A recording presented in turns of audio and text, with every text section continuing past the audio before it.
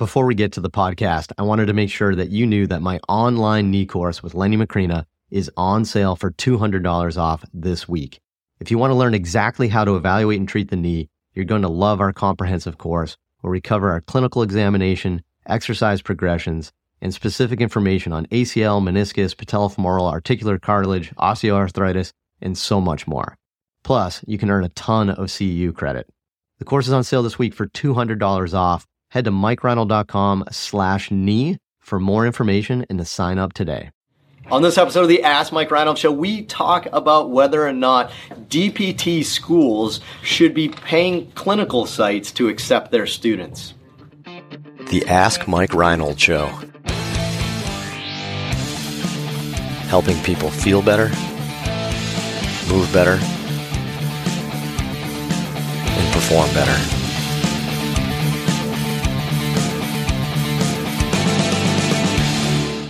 Welcome back, everybody, to the latest episode of the Ask Mike Reinold Show. We're up in Boston, Massachusetts at Champion PT and Performance. Dan Pope, Lenny Macrina, Dave Tilley, and Mike Scaduto here answering your questions. All of us from the Performance Physical Therapy team. I just want to say that. Here at Champion, rocking away, right? Before we begin, Lenny is going to introduce the students, but with our new segment, Fun Fact segment by Mike Scaduto. Mike, give us a fun fact for the episode.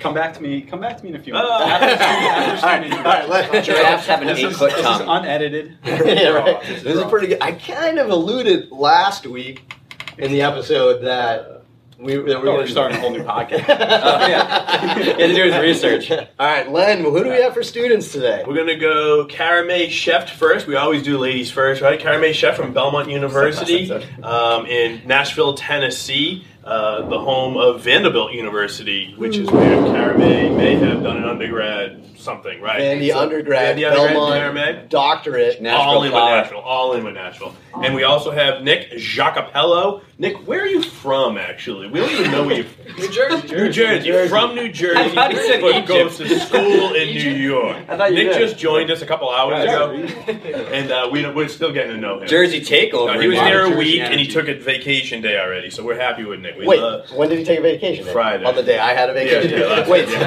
what were you doing Friday? I had my sister's graduation. Okay. right. How many sisters do you have? Just one. Legit. That's legit. I mean, how she's going to graduate several times in her life, right? Like, College graduation. It was pre-approved by Toro. They gave me a free lawnmower because of the pre-approval. The bull. Whatever. Wait, can we not do that sign? What's bull? Bull. This is bull in sign language, right? From the side? No, I think that's bull. Why would You didn't know that? I thought it was from the side. Well, because Fun fact. that's anyway. All right, sorry. Yeah. Carry on. We'll talk later. That's our fun factor. All right, what do we got for a question today? All right. Marcus from Seattle. Emerging topic here. Should DPT programs pay clinics to host clinical rotations for their students? Yes. Is this reasonable or ethical? It's reasonable and ethical. I have seen this. I have seen this online a little bit. I forget where I saw it. Maybe the DPT student Facebook group or something. But I did see this. But I don't even know if this is really true. But the concept of a school paying a clinical site to accept their students, and first off, before we talk about this. And actually, to address your last question, is it ethical? Of course it's ethical. There's nothing unethical about this. Let's not make this like too aggressive of a topic. There's nothing unethical about that. It's quite ethical to exchange services for a fee. But is this really happening anywhere? I haven't heard of it. That's the first I've heard of it. Yeah. So my third rotation, it actually did happen. My school paid, but it was an acute care hospital. Bulls Toro. It was an acute care hospital, and in New York, there's a lot of PT schools, as we know, and acute care rotations can be hard to come by, so they did pay the I can keep this in mind. How much? Wow, so they saw market saturation and said, like, sure, highest bidder. Okay, again, not unethical. Creepy? Weird? Yeah, I mean, it's not unethical. But My gut instinct is like good idea because I can see the reason for helping out, but it definitely shouldn't be open bidding. It shouldn't be like the highest person pays because like we have monster schools with huge budgets just like pouring cash this on is people. the wild west I think if right it's a flat fee and like the APT agrees on it, I think that's definitely something because I think time for service, like Mike said, is something that's good, but not highest bidder capitalism because we got crazy stuff with like venture capital, like not any school like has the money. It's like 5,000. Like I don't think any VC angels are gonna. Well, I just meant bigger programs. I just meant bigger. I'm seeing it now. The poor little Toros of the world can't compete with like Alabama. We'll do it for this much, and we'll throw in a multiplier of CBD oil for every student, right? We'll get them all going. Yeah, where does it start? Where does it stop? It's such a slippery slope. I feel like. So it seems super creepy, right? But like that being said, corruption. Maybe it gets there at the end. I mean, I don't know. So Len, you're our ACCICC of the E to the I to the E. Right. How many students do we not take? There's a decent amount. I get emails every week, I feel like, looking for student placement, and we book out pretty quickly. But to answer the question, I think some schools give us something, whether or not it's access to their library, that has a value to it, so we can do research papers. I think one school, Northwestern, may give $100 credit to the CI for taking the student, and they can apply it towards a school or their APTA membership. So that happens every once in a while too. But otherwise, my gut instinct is, I don't know about having the fee, about having it. Yeah. The students are here to learn. They're paying for, although they are paying the schools, and the school is not utilizing And them. the school is charging making a lot of money enormous off of it. amount. So I can see that. The student is also generating revenue for the clinic. So the clinic is making money because, not us, but a lot of clinics will overbook slots and maybe even give the student their own caseload. You know what I mean? Right. So in that, you can and it argue says it in the CPI. You can argue the opposite, that they shouldn't be demanding money for that. Correct, which was going to be my point, is they're making more revenue for the facility. So, I don't know. I'm torn with it. I think we've gotten away with it. Think about the logistics of that. Like, you're paying for a semester for us to make money, like from a clinic's point of view. Right. No, I know. To maintain your student status. You know what? What if it came with some criteria? Because I will say, look, everybody, even like as a CI, right? Like, and it depends on the environment you're in, maybe the clinic's in. But what if, like, you did say, like, all right, Mondays from 8 to 10 a.m., we're blocking out clinical time, and we're not doing clinical time, and we're literally just going to train the student for like 2 hours of dedicated one-on-one time. Agree. You know what I mean? And then you say, what's the value of that? Well, we get reimbursed at X, and we get X per hour, so the value of that is that. To me, that seems like a win-win for everyone. I can't imagine that would ever happen. No, I know.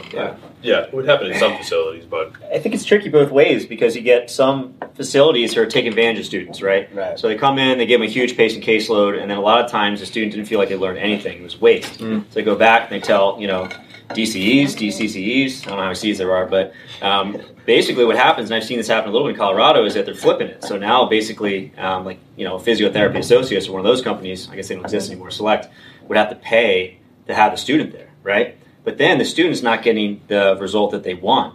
So it's not really helpful from that perspective. I can't tell you, I've had like a lot of different students where I'd really like to help them out more, but I'm like, I can't really devote more time and effort to this. I have way too much stuff going on. I'm not getting home. My wife is mad at me because I'm already like slacking those responsibilities, and I'm trying to teach this person as well. It would be phenomenal if I could kind of take some time out and actually teach you and do a better job. And I think that's something that students really want. So I never really understood the model. I thought the model was kind of stupid. It's not really as helpful it could be for the student, right?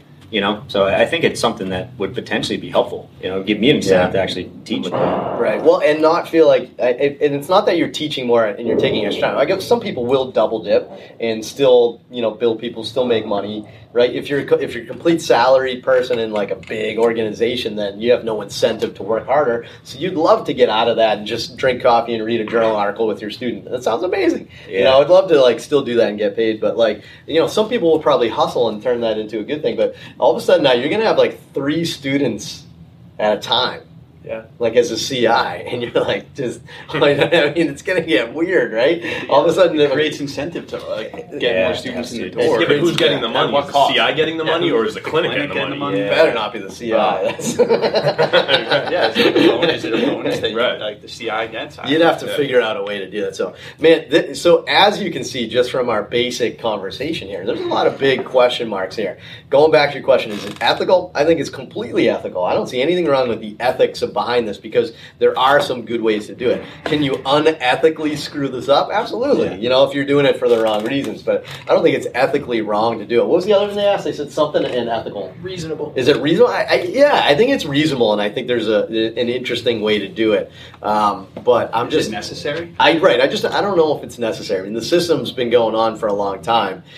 If you could guarantee that somebody got extra attention or extra learning or something along those lines, like let's say we started something where every Monday morning we dissect this cadaver, right? Now all of a sudden we got to buy a cadaver every quarter. You know what I mean? Then there's extra expenses involved. So I do think if this could be implemented with objectives and maybe something like that, we could maybe use it to our benefit and actually have a better, more rich environment. But students already have objectives in their CPI.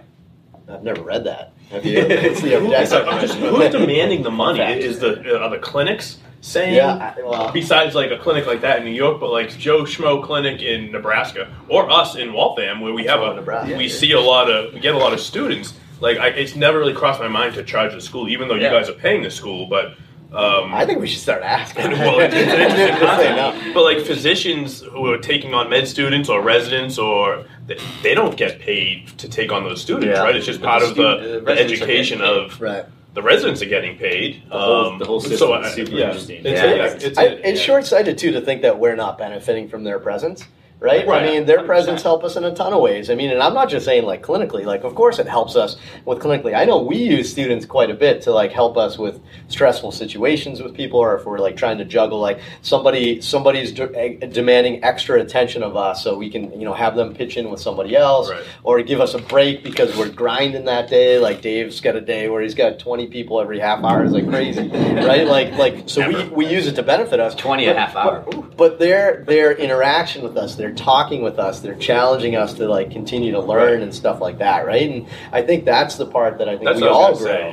If we have to educate the student, we better be on our game, so it's an incentive for us to stay on top of things, stay on the literature, to be able to interact with the student and present it in a way that they understand the material. So I think everybody wins out of this. So I'm still I feel weird about the whole money concept. Doing a 2-week or a 4-week or something like that, a postgraduate mentorship program that comes in, you have dedicated didactic time and stuff like that. You want to pay top dollar for that? I'm all on board. Right. But for a student that's trying to just get their curriculum to pass the boards and enter the profession, I just don't know if we need it yet. But man, if you implement it the right way, it could be really cool for everyone. Yeah. But any other thoughts? Make sense? Yeah. I think that was good. Students, any thoughts on your part? Me and May would the other way around, so we would yeah, that's actually a good point. My God, you guys are in such a financial issue.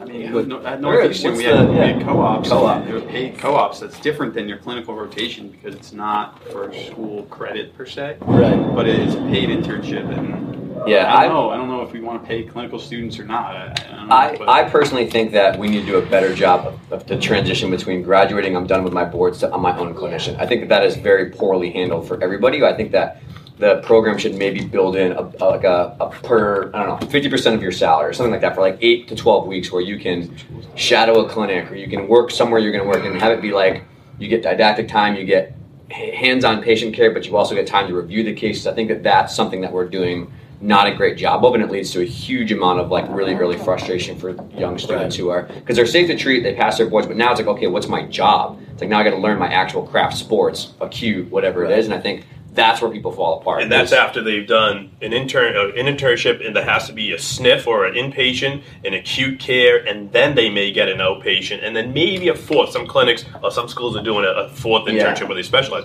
But I don't know if it's enough in clinic time if you're forcing them to go to an acute care to get that exposure and forcing them to go to a SNF. Totally. You know what I mean? The answer can't be a 12-month residency. No. There's got to be something in the middle. Right. But the perfect example is one of the last students was worried. She wanted to take Mike's course and take some other stuff to get ready for post-board life, but she was I had so much to study for the boards. If we took on that person back for 8 weeks at 50% caseload and you had 6 hours to do this and 6 hours for that in your day, you could think, process, learn, brainstorm cases, study courses. I think that'd be very helpful. So I think we should try to do that more. Maybe a financial. And we should be paid. Maybe we should open that up for Champion. We've been talking about a 10-week program for the longest immersion time. program. We got to figure it out, but awesome. Grad immersion. Great episode. Good question. I mean, I'd be interested to see how this develops. I don't know if we have an answer. I think we've had a lot of good thoughts on it, but we'll see. But head to MikeReinold.com, click on that podcast link, and you can fill out the form to keep asking us great questions like this. Be sure to go to iTunes and Spotify to rate, review, and subscribe, and we'll see you on a future episode. Thank you. Thanks so much for listening to the podcast. If you have a question you'd like us to answer, head to MikeReinold.com/podcast and fill out the form to submit your question. If you enjoyed this podcast, please subscribe, rate, and review us on Apple Podcasts, Spotify, or wherever you listen to your podcast. And please share this with your friends to help spread the word. It would really mean so much to us.